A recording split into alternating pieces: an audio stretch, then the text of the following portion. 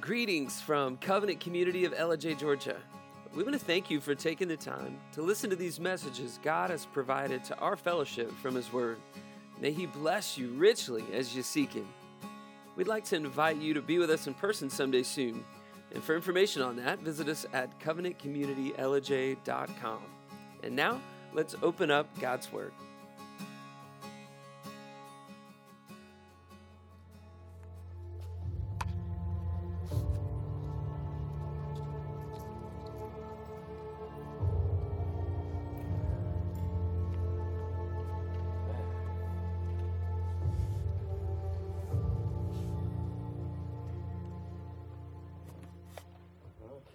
If you haven't been here, we just started into the book of Galatians.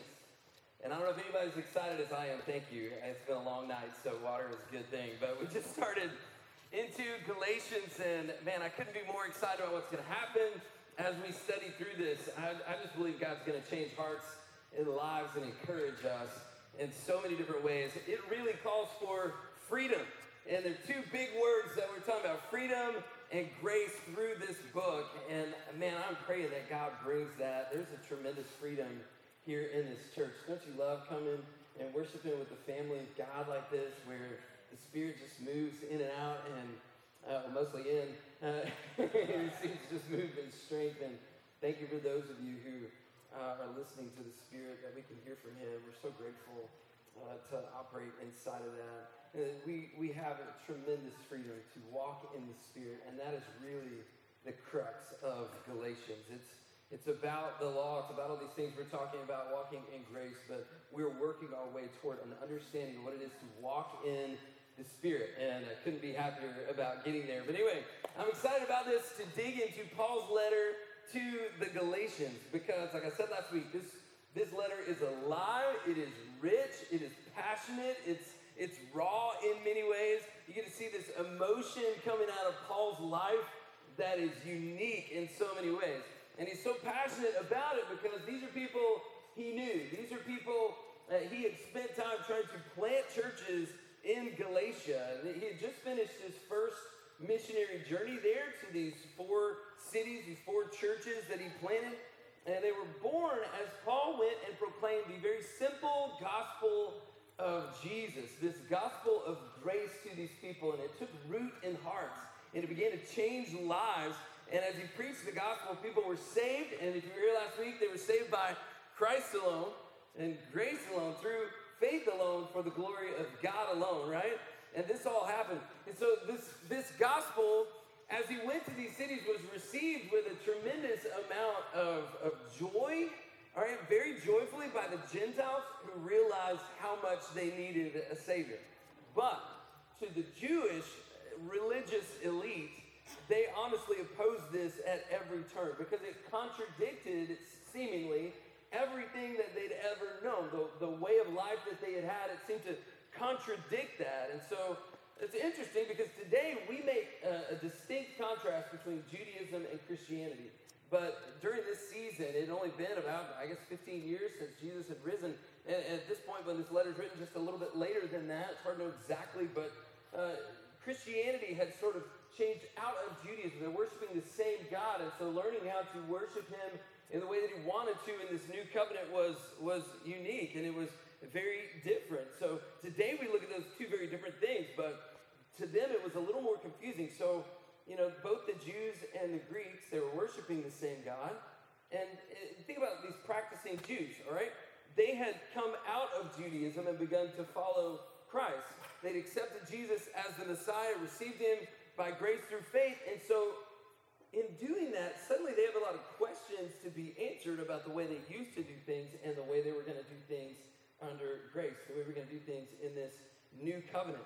And so this book is sorting so much of this out. But Judaism, let's understand for a second, had taught them that the path to acceptance and peace and certainly blessing with God came through the observance of the law. And the law they had been given, it was through Moses, and that was presented during the Mosaic covenant. Next week we'll get into a little bit more of that, so I don't want to go too deep there. But to be honest, sometimes we overstate how the way that the law works here. Sometimes we overstate things and say that grace is entirely new to the New Testament, that grace was something that suddenly showed up in the New Testament that hadn't been there before, but it really isn't. Salvation has always been by grace through faith since the very beginning. The Old Testament Jews knew they needed to be forgiven, and that's really where the sacrificial system came in, and that sacrificial system pointed ahead. It was a foreshadowing of Christ who was to come. The lambs, bulls, and goats had no power to deal with sin, but it was a foreshadowing of the one who was to come. And by faith, they obeyed God in observing the law through keeping that sacrificial system. And God used it as a foreshadowing to teach them of what was going to happen. But that was how they learned about how to make atonement for their sin. And it really pointed to this covenant that God had made with Moses. Now, they were completely immersed inside of this way of thinking. Right? This way of eating, this way of resting, right? Everything about their lives revolved around keeping the law. But here's the switch. In the New Testament, when Jesus was at the Lord's Supper with the disciples, he introduced a new covenant, right? This is my body, this is my blood. A new covenant he was making that is driven by grace. A covenant of grace made with his own blood. And Jesus fulfilled this law. He fulfilled the Mosaic law and has freed us from the penalty of not keeping that law, for being lawbreakers. Praise God, right? Like, that's pretty amazing. He's freed us from the penalty of that. But under the law, there was this sign of the covenant, which comes up here, circumcision. And it marked every Jewish man, and it set them apart from all of the Gentiles. And this had been true since basically Abraham, okay? And this has been going on for a long time.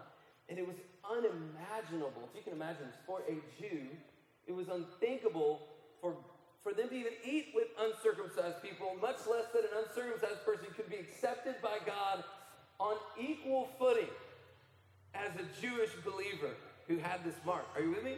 That would have been a very difficult pill to swallow for people who were thinking this way. And some wanted to hang on to that sign of the covenant. They wanted to hang on to this bit of the law and add to it grace.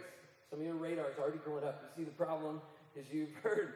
But you need to realize that this is not some trivial issue, okay? The Jews, if the Jews insisted that all non-Jews, the Gentiles, were circumcised to be saved, if that was a requirement for salvation, it would have definitely sent the wrong message, right? And it would have destroyed the simplicity and beauty of the gospel. It would have sent the message that Jesus Christ died in vain. If you can be fulfilled by the law, then why did Jesus need to die? Does that make sense? If you can get right standing, if you can be justified by the law, then why did Jesus have to die? And so Paul was willing to fight for the purity of the gospel relentlessly. He never let up. He was even willing to suffer for it as well. And so when we get into Galatians, I think that the key verse for me anyway of this whole book and the heart of what Paul's trying to say is kind of summed up in the first verse of chapter 5. And it's going to be a few weeks before we get there. But I just want to read this to you because I think it's helpful. He says this. He says, "For freedom Christ has set us free. And do not submit again to a yoke of slavery." For freedom Christ has set you free. Don't submit again to a yoke of slavery. Don't put yourself back under the law. Don't go back to the law and the sin that comes with that. And the central point of today as we're looking at this, and we're going to see a difficult argument that rose up, a conflict between Peter and Paul. These are two headliners of the faith. These are pillars of the faith. These are larger-than-life figures in the New Testament, and they had a disagreement over something that may on the surface seem not that important, but at the root of it was the gospel, and we can learn from this. And what I want to say is this, that our application of the gospel, all right, needs to be consistent with our acceptance of the gospel. So the way we apply the gospel to our life needs to be consistent with the fact that we've accepted the gospel. You can't affirm the gospel with your lips and then deny it with your life. Do you understand? You can't affirm the gospel and say we're saved by grace through faith, yet live a life that proclaims it's by grace through the law. Does that make sense? We can't do that. And so we can't say we're free from the law and then act like slaves to the law. We can't do it.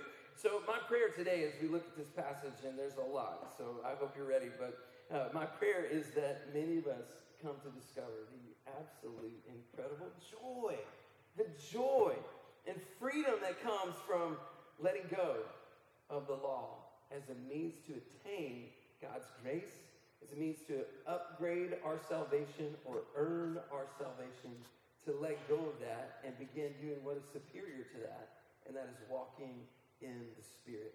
And so we're going to look at that. So in order to get some context, last week we went back to Acts, and Acts 13 and 14 is where we get to read the history of what Paul did when he was in Galatia.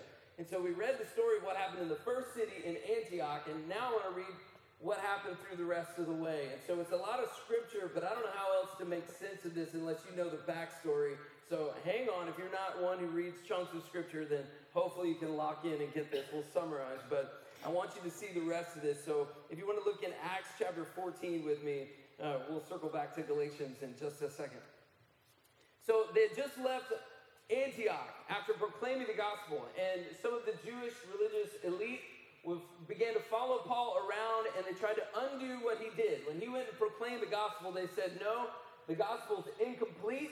And Paul was like, no, continue in grace. And they were like, no, continue in the law, right? They tried to put them back under the law. God, it's not that easy to be justified, is what they wanted to say.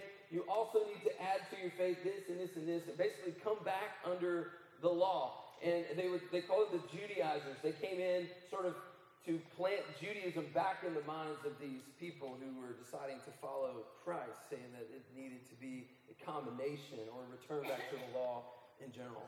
So they fled Antioch because there were death threats. All right, this is very real. This happens even today.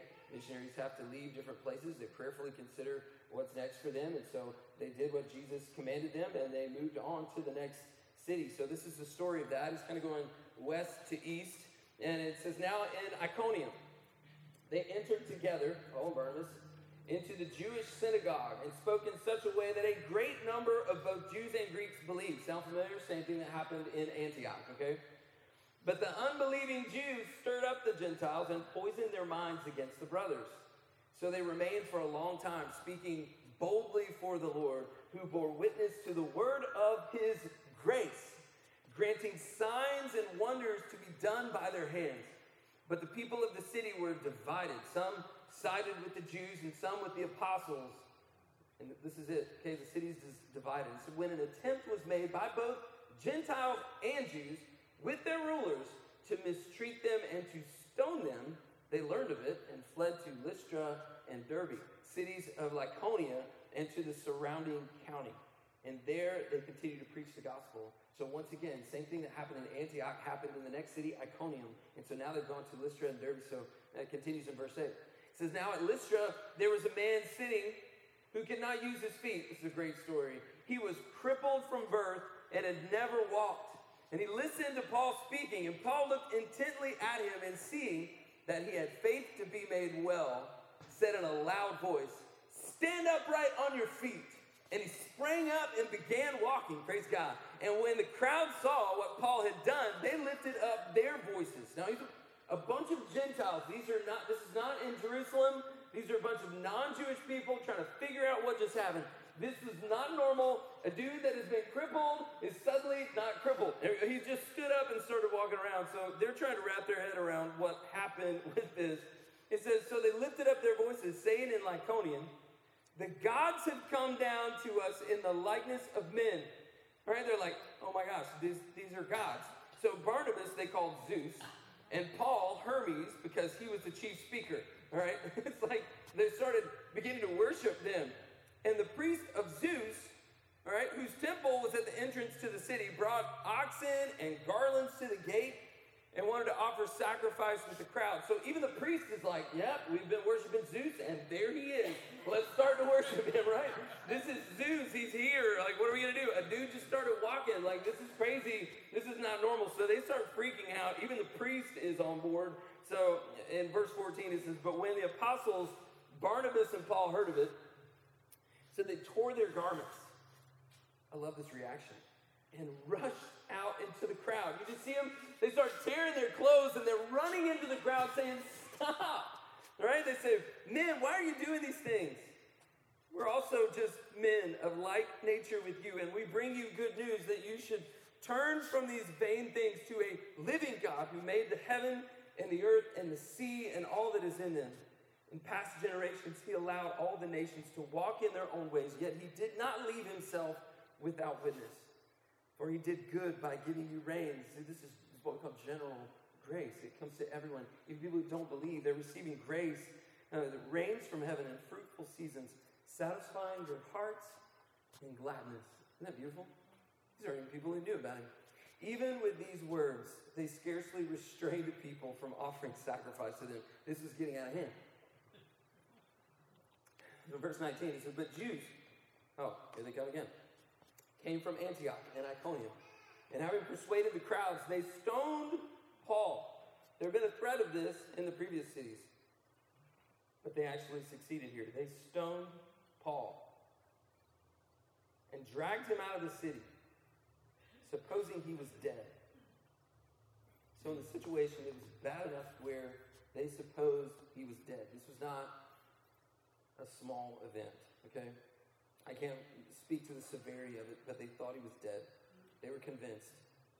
But the disciples gathered around him, and he rose up and entered the city. The same city that just stoned him, he enters that city again. This is Paul. He's so stubborn. I love it.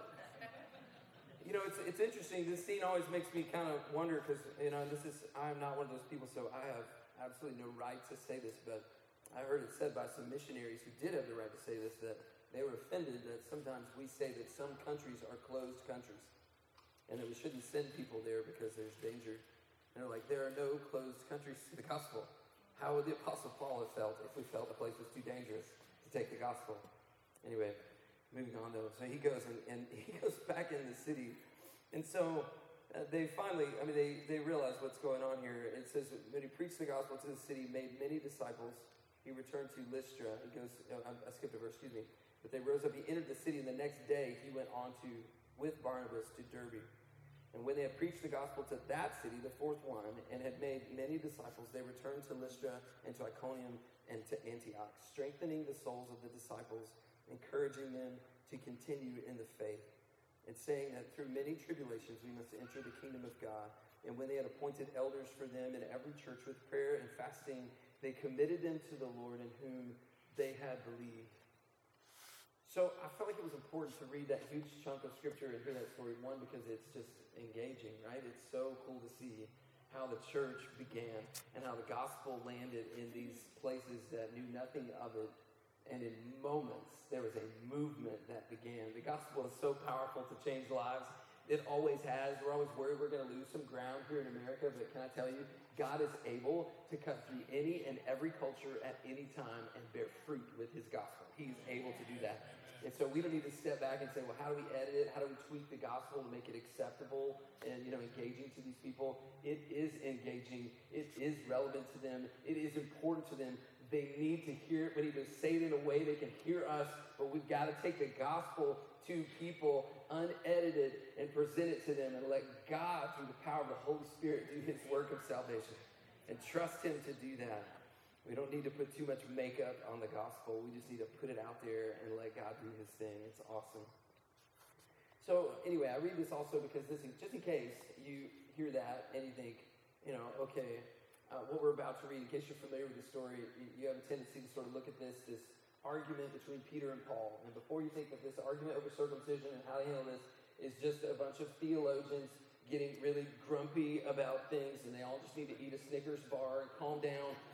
They're arguing about this little tiny little thing or that, like we like to do on the internet. It doesn't really matter, and you have a tendency to sort of think, well, doctrine is man-made, it's all the devil, and we don't need to worry about that. If that's sort of been the deal, this is not one of those situations where we're out on the fringe here arguing about something, weird. This was at the very core and the center of the gospel, and it was absolutely worth arguing over, okay? There are times for that. And so, anyway, when we see this, I hope that you'll be able to accept this struggle that they had. And so anyway, it may be good advice to dismiss some arguments, but definitely not this one. And here's the question they're going to be arguing about. I hope you listen to this passage. And the question is simply this: do Christians who are saved by grace through faith need to add circumcision or any other part of the law for that matter to their body to be saved? Now, that's important for them. How do we apply this now in us? In a broader sense, I think what we're going to get out of this is that this question of this is, do Christians who are saved by grace through faith, right, need to also keep the law at any level in order to be saved, okay? And we need to figure this out. So let's read this passage. I know it's a lot of scripture, but it's better than anything I have to say, so I don't feel bad. So let's jump in. So this is the situation that led up to the writing of this letter, to be honest. We're getting down into past the introduction into why he's writing. So just so you know how to listen, it is a lot. I'm going to read all the way through the end of chapter 2. So lock in. There's no better way to explain this than to let Paul do it. This is one cohesive story. This is probably a good reminder to let you know that when Paul wrote this, there were no chapter headings or verse headings. He wrote this as a letter. So in the same way that it's easy to understand somebody's email if you only read part of it, I think it's just good and responsible for us to see a chunk of it. So try not to let your mind wander. If it does, I'll summarize at the end. But let's lock into what he has. To help you listen, Paul establishes his own credibility, saying that I understand both sides of this. And I also have been affirmed by the apostles. This is what we decided, and now we're having an argument. So listen to this as he speaks. This is verse 11. He says, "For I would have you know, brothers, that the gospel that was preached by me is not man's gospel." And I didn't invent this, what I'm telling you guys. "For I did not receive it from any man, nor was I taught it, but I received it through a revelation of Jesus Christ." He's saying Jesus gave me this gospel himself. He says, "For you've heard of my former life in Judaism, how I persecuted the church of God violently and tried to destroy it. And I was advancing in Judaism beyond many of my own age among my people. So extremely zealous was I for the traditions of my fathers. But when he who had set me apart before I was born and who called me by his grace was pleased to reveal his son to me in order that I might preach him among the Gentiles, I did not immediately consult with anyone, nor did I go to Jerusalem to those who were apostles before me, but I went away to Arabia and returned to Damascus. And then after 3 years, I went up to Jerusalem to visit Cephas, who is Peter, and remained with him 15 days. But I saw none of the other apostles except James, the Lord's brother. In what I am writing to you before God, I do not lie. Then I went into the regions of Syria and Cilicia, and I was still unknown in person to the churches of Judea that are in Christ. They only were hearing it said, he who used to persecute, Paul, he used to persecute the church, he who used to persecute us, is now preaching the faith he once tried to destroy. Praise God for that, right? That's some of our story. It's like we were against this whole Christianity thing, but God's changed our life. We have to go back to people and be like, sorry, I was wrong. Like, it's a different deal. And that's what Paul had to do here. Anyway, so they glorified God because of him. So in verse 1 of chapter 2. Then after 14 years, I went up again to Jerusalem with Barnabas, taking Titus along with me. And I went up because of a revelation and set before them, though privately before those who seemed influential, set before them the gospel that I proclaimed among the Gentiles, in order that I may make sure I was not running or had not run in vain. Let me summarize what's happening here. He's saying 3 years ago, I confirmed this with Peter and James. And then later, I've done this again, even with Titus, and I laid out the gospel that God had given me, all right, just to make sure I could get there. They would sign off on it, that we're all on the same page, to make sure that I'm not walking or running in vain sharing this gospel. So I wanted to make sure that they would sign off and affirm it. And the way he says he knows they affirmed it, he says, and Titus, who was a Gentile, was with me, and he was not forced to be circumcised, though he was Greek. So the fact that they let Titus go without circumcision speaks to their approval of it. But he says this is when it gets complicated, okay? They had affirmed his gospel, no longer need to be under the law. We can let circumcision go. This is affirmed by Peter, James, the apostles. And he says, yet because of false brothers, verse 4, secretly brought in, who slipped in to spy out our freedom that we have in Christ Jesus, so that they might bring us into slavery, right?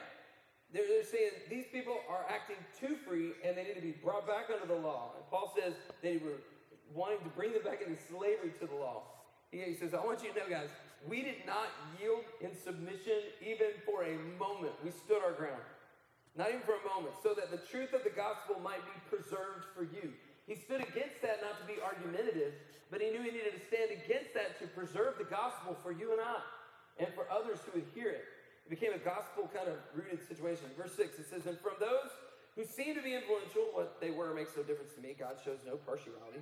This is those, I say, who seemed influential, added nothing to me. On the contrary, when they saw that I had been entrusted with the gospel to the uncircumcised, just as Peter had been entrusted with the gospel to the circumcised, where he worked through Peter for his apostolic ministry to the circumcised, the same one worked also through me for mine to the Gentiles.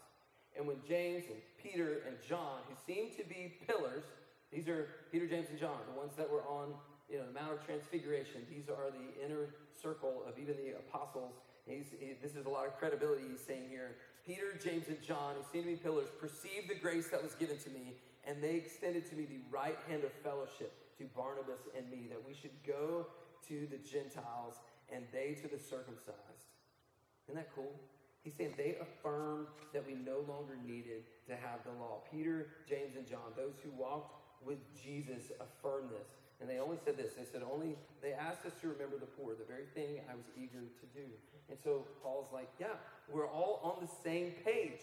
Everybody's in agreement what's happening here, including Peter, that it's just grace. It's grace alone, through faith alone, for the glory of God alone. That is the gospel we're taking. It's Jesus, okay? But this is when it gets complicated. And I mentioned this at the beginning. We've got to figure out our application of the gospel has to line up with the gospel itself. And it's not just to be, grumpy about things. It's the motivation to preserve the gospel. That's what Paul's motivation was. You get this? So let's read about this challenge here. It says, but when Peter came to Antioch, I opposed him to his face because he stood condemned. Wow, these are strong words. For before certain men came from James, he was eating with the Gentiles. Now let me explain what happened. They've had a gathering here, and you've got some Gentile believers who are already present.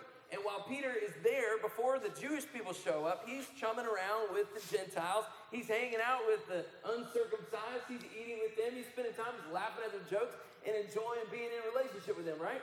He's fully entered in with that. But when James, who was sort of the leader of the church in Jerusalem, shows up with these other Jews, Peter begins to shift how he's behaving. And he begins to draw back from them. This is where we're at. It says, but when they came, he drew back and separated himself. And why? Fearing the circumcision party. How do you think that went over with the guy who just been stoned by the circumcision party? So naturally, Paul kind of bows up on this, right? It says, and the rest of the Jews that were there acted hypocritically along with him, so that even Barnabas was led astray. And he's led astray not just by a mistake, he's calling it hypocrisy. These are strong words. But when I saw that their conduct was not in step with the truth of the gospel. We say it again. Their conduct was not in step with the truth of the gospel. I said to Peter before them all, if you, though a Jew, this is tough. He says to Peter, this is Peter. You don't just say something to Peter in front of all these people, right? Not only is it the fact that he was one of the three, right, who was with him, and you're Paul, who had persecuted the church and just sort of worked your way back in, and your resume is just a little blemished on the front end, right?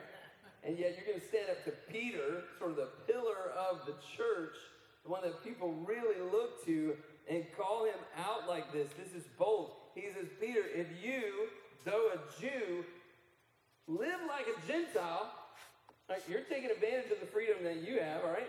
And not like a Jew, so that's how you're living your life. How can you force the Gentiles to live like Jews? And Paul calls him on the carpet. He's like, listen, your conduct is not in step with the truth of the gospel. And so Paul starts this speech, and we're going to kind of discuss this, and we'll be done. But in verse 15, he says, we ourselves are Jews by birth and not Gentile sinners. Yet we know that a person is not justified by works of the law, but through faith in Jesus Christ. So we also have believed in Christ Jesus in order to be justified by faith in Christ and not by works of the law. Because by works of the law, no one will be justified. But if in our endeavor to be justified in Christ, we too are found to be sinners, is Christ then a servant of sin? Certainly not. For if I rebuild what I tore down, I prove myself to be a transgressor. For though, listen, this is cool. For the law, or through the law, I died to the law, so that I might live to God. I've been crucified with Christ. It is no longer I who live, but Christ who lives in me. And the life I now live in the flesh, I live by faith in the Son of God, who loved me and gave himself for me. I do not nullify the grace of God. For if righteousness were through the law, then Christ died for no purpose. What a speech, right? And listen, that is so true. And so to recap here, Paul explains, he's like, hey, I was a Jew. I was excelling. I was super into it. So much so that I opposed the church, right? And I get where you guys are coming from. I know why you're passionate about the law. I know why you love these things. I know why circumcision means a lot to you. But God has clarified the gospel to me, not through man, but himself. Jesus taught me the gospel. And after years of studying the gospel, my preaching checked out with Peter. It checked out with James. It checked out with John. And they endorsed this gospel that I'm proclaiming. So much so that my buddy Titus here did not have to be circumcised, all right? But then in Antioch, when we gathered together, when the Gentiles were there, Peter was acting cool with them. And as soon as the Jews showed up, he started disrespecting the Gentiles and drew back from them, all right? And his attitude completely changed and began to behave like Jews behaved centuries before, where they'd grown up since kids calling Gentiles dogs. He reverted back into the way he thought under the law. Are you with me? And he began to behave that. Why? Fearing the circumcision party. Because what will the religious elite say? And the gospel was distorted. And Paul was like, not today. It's not going to happen. We're going to preserve the gospel. And so the first point today, and these are going to go quickly because the scriptures already preached the sermon. But so that we can walk away with this, here's the deal. The first point I want you to get is that we must affirm the gospel with our lips and our lives. We must affirm the gospel with our lips and our lives. As I said before, our application of the gospel needs to be consistent with our acceptance of it. And so it's possible for us to affirm the gospel and yet still behave in ways that are not in step with the truth of the gospel. Peter believed in grace, but he feared the sour looks and the scowls from those who still believed that they were superior because they were circumcised. It was a point of pride for them that they had been circumcised, and they wanted to hold that over the heads of those who were Gentiles, okay? Now, that was a lifelong habit that they learned. It was going to take a little bit of time for that residue of the law to scrub off in their life and begin to accept these people the way that God accepted these people. And some still had this belief that if you were saved, then you needed to go ahead and be circumcised and enter into this. But the whole deal we said is that there is a new covenant. So Peter, Paul was basically saying, Peter, you believe we're saved by grace, and yet you're behaving as if we're saved under the law because you're afraid of the disapproval of people who held their circumcision as a point of pride their entire lives. You know, get me on this? I mean, this is a serious issue. And so disagreement over the message of Christ, the gospel, occurred because there was confusion of what it really meant to follow Christ. And I want you to think about this. How we apply this to our lives today? Well, that confusion has remained. There is still confusion about the gospel. If leaders in the early church, just several years after the resurrection of Jesus, could be confused on how we're supposed to walk in grace, not just receive God's grace, then there's definitely going to be disagreement today on how we do that, right? How do we actually walk in this? How do we live out this grace that we've been given? And so as we do that, I think it's important that we fight to preserve the gospel, but we need to understand why it happens first. And so the best I can tell you is I think And if we believe the gospel of Jesus, here's what we know. Our behavior has to be consistent or we'll risk distorting the gospel. So why? Right? Why are we tempted to bring the law back into the Christian faith? What's so attractive about bringing the law back, right? In the end, I think it's two things.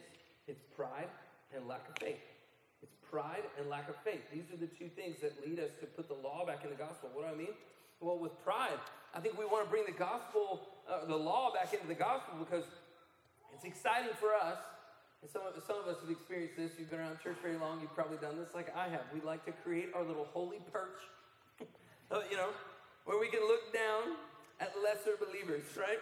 And we can look at them and wonder if they're even believers at all, right? We sort of want to create a second tier of Christianity, and we have a lot of different ways our brain wraps around that, ways we excuse that way of thinking, and we're just like, well, it's a way. We wouldn't call it pride. We call it love for God. But in a sense, when we distort the gospel here, I think pride is the deal because we want to set ourselves above people, and the reason why is we're pointing to something other than the gospel to say, I should be on a perch. Does that make sense? And if I can find a way somewhere to leverage the law in order to step up above you guys and look down, I will find a way, right? It's not easy to find people who do that. In fact, I think we've all been guilty of that, right? The other one is lack of faith, and this is crucial. And so when we say, I'm not willing to trust, it starts off it feels really holy at first. But we say, well, I'm not completely willing to put all my trust in grace alone, because that just sounds too good to be true. So I will sort of make sure to have my bases covered. There's going to be a backup plan in case God factors work into this somehow. Like when I show up, if he's like, you mostly got it, but there was this one thing. So I want to make sure that I don't miss anything. So I just am not sure if I can really trust him. That final judgment seems pretty serious. So I'm not, I'm going to sort of maybe do both, if that's okay with all of you guys, And I think the problem with that is that might sound good, but that sentiment begins to spread like weeds. And it begins to spread through and corrupts the gospel in the people around us. That's why Paul was able to oppose Peter. He was worried about the people around him as well. And the desire is good. You want to be accepted by God. That's a great thing, but you're going to have to trust the Word of God and the Word of Jesus and the Word that we get through the New Testament, that you are made holy through Jesus by grace, through faith, not of works, for the glory of God alone. You're going to have to trust that. That's what the gospel is all about. If you're trusting that mostly and want to tack works onto it, you're going to miss it. You're going to miss it. And your whole focus is going to shift towards your works, and you're going to be just spinning like a hamster trying to fix all of that. Meanwhile, you'll have missed the incredible beauty and glory of the grace of God. If you try and combine, you corrupt. You can't have it both ways. We are saved by grace through faith. Now, let me say this. Every time we obey God, I believe it delights his heart. It says that throughout Scripture so many different times. I don't want to downgrade that in any way. That's one of the ditches we could slide off into when we proclaim the gospel of grace. It says it straight up. God loves it when we are obedient to him, we walk in his ways. It delights him, right? That's exactly the word it uses.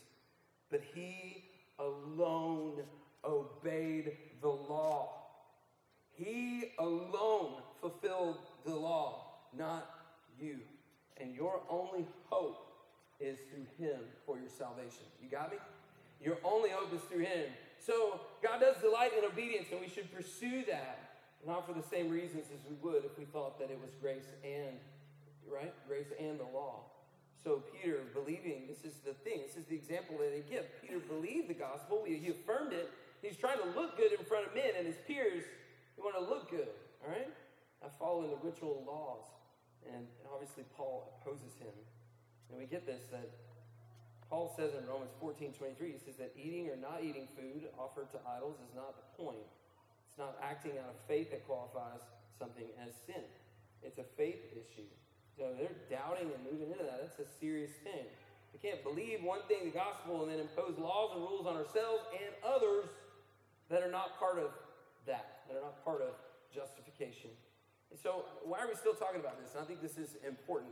And I'm going to just list these, and if you want to know more, we can talk later. But there are people that still say in order to be saved, you have to be baptized by water. And until that moment, if you're not baptized by water, that you are not justified before God until that moment happens.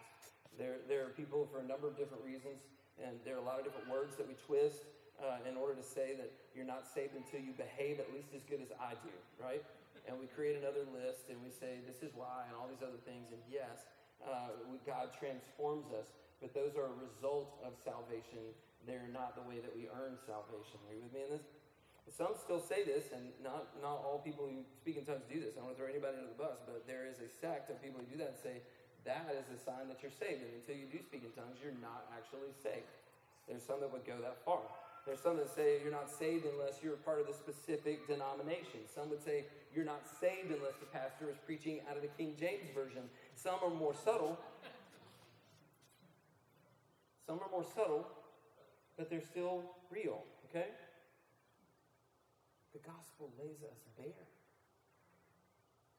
There's no room for man to receive glory in his salvation. We've been saved by grace alone. Are you with me? Nothing to do with us. So once again, the gospel, this is important, hear me on this, does not promote licentious living. Put this up because this is important. I want you to be able to see this. And I carefully wrote this out because I want you to get this. The gospel does not promote licentious living, lawless living, or legalism. God is delighted in good works. He hates sin enough to send Jesus to die in our place. We know that. The gospel simply proclaims that better behavior can't fix what's wrong with you. It never discourages our desire for holiness. It clarifies our motivation and places our hope and transformation in Christ, not in our strength or willpower. Do you hear me on this? This is key. And so finally, we don't have time to get into this. This is really where we're going with the rest of the book. But walking as a Christian by the written code of the law is inferior to walking in the Spirit. Walking by the written code is inferior to walking by the Spirit. There's so much good that came from the law, which we'll look into when we study Galatians chapter 3. We're not trying to throw the law under the bus. It had its role, 3 different roles that it played. Also, one tremendous misuse, which we'll talk about. But here's the deal. It's inferior to walking in the Spirit. We died to the law. Paul uses a marriage example, all right, in Romans. He says this. He says, now we're released from the law, having died to that which held us captive. Like if a man dies, he's released from the law of marriage, right? And he's able to receive another. And that's what's happened here. And I'm skipping through this. You can find this in Romans 7:4 through 6. But it's, in the end, it says, and now we're released from the law, having died to that which held us captive, so that we serve in the new way of the Spirit and not in the old way of the written code. We serve in a new way through the Spirit of God working in us. And listen, it is so much better than trying to keep the letter of the law. It is so much better, which is why Paul writes in the very next verse, I've been crucified with Christ, therefore I no longer live, but it's Christ who's living in me. And this life that I'm living in this body, in this flesh, I live by faith, right? Not of works. I live by faith in the Son of God. And I can live by faith because he loved me, and he proved it by giving himself for me. I have joy and confidence in that. And he's saying, I'm walking in a whole different way. I want to throw the gospel under the bus. I want my conduct to be in step with the truth of the gospel, because we're no longer bound to the law anymore. Christ fulfilled that law and has given us that as a gift of righteousness and forgiven us of all our sin before God. By his grace through faith, we receive that. Amen? It's awesome. And so we're invited to do what it says in Galatians 5. We don't have time to get there, but it says, but I say, walk in the Spirit. Walk in the Spirit, and you won't gratify the desires of the flesh. For the desires of the flesh are against the Spirit, and the desire of the Spirit are against the flesh. For these are opposed to each other, to keep you from doing the things you want to do. But if you are led by the Spirit, you are not under the law. Hey, walking in the Spirit is superior to walking by the letter of the law. You walk by the letter of the law, you're always going to have one eye on the law. But when we walk by the Spirit, it's not external from us. It's totally different. Suddenly, we die. And we're indwelled by Christ in us. And it's complicated, we'll get into it later, but we are crucified with him. And and we were also raised with him. We died to the law and have made alive to Christ, and he puts his Holy Spirit in us and leads us to live an entirely different life.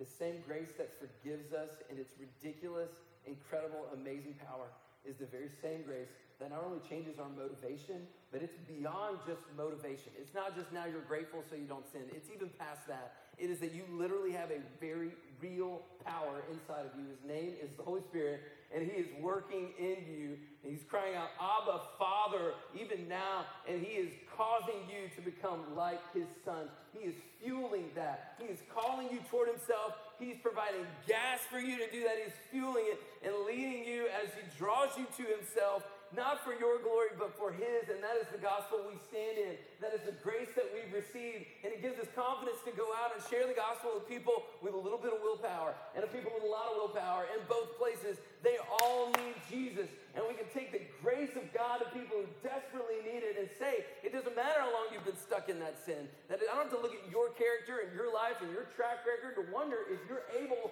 to be free from this.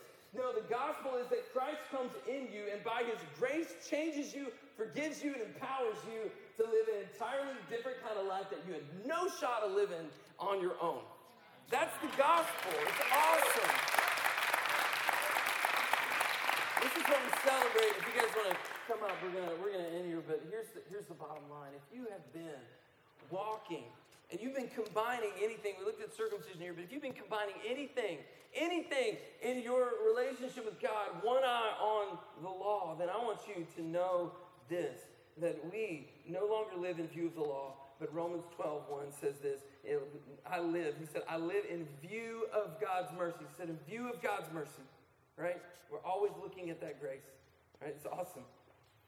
In view of God's mercy, I offer my body as a living sacrifice, holy and acceptable to God. And we can do this with joy because he has died for us. If you desire salvation by this God, come to him and by faith, receive his grace. Believe on Jesus Christ, who has made a way for your salvation. If you're a Christian and you need to continue in grace and you realize you've got a combo thing going on and you're ready to surrender that, surrender your pride, surrender your fear, and say, I just want to walk in grace, a new joy and a new empowerment that will lead to holiness. It will. It will. Grace is going to do that. It's what happens. You don't have to fear, well, I don't know. I'll lose my motivation to stop sinning. Oh, no. Oh, no. We'll get there. You don't have to fear. Let's pray. If you would stand your feet, we're going to sing one song. We're going to be done. Thank you for tuning in. It's a lot of scripture today. But God, we come before you. I pray if there's anyone here who does not have a relationship with you, who came in here thinking, I'm going to get a bit of religion so I can leave here and maybe God will be pleased with how I'm living. He'll be excited I went to church and he'll give me a high five. And maybe that'll be okay. I'll get to tell him when I see him face to face when I die that I went to church that time. Maybe that was your thing. I pray that, God, you would show those that struggle with that you've done all the work. And if they'll just say, I can't and you can. I couldn't, but you already did. Give you their life and by faith trust you for forgiveness and freedom. And you will fill them with Jesus, make them your kids, and fill their life with newness, power, and joy. And God, those of us who are believers, help us never to take a single step past that. God, we pray that your will be done in your church in Jesus' name. We want to thank you one more time for taking the time to listen to these messages that God's provided our fellowship. We believe he's doing something special among us and would love for you to be a part of it. We hope that you'll take the time to come and visit us in person someday soon. And we invite you to visit our website, covenantcommunityellijay.com. There you'll find information on how to contact us if you have a prayer request or if there's a specific way we can minister to you and your family. Until then, God bless you.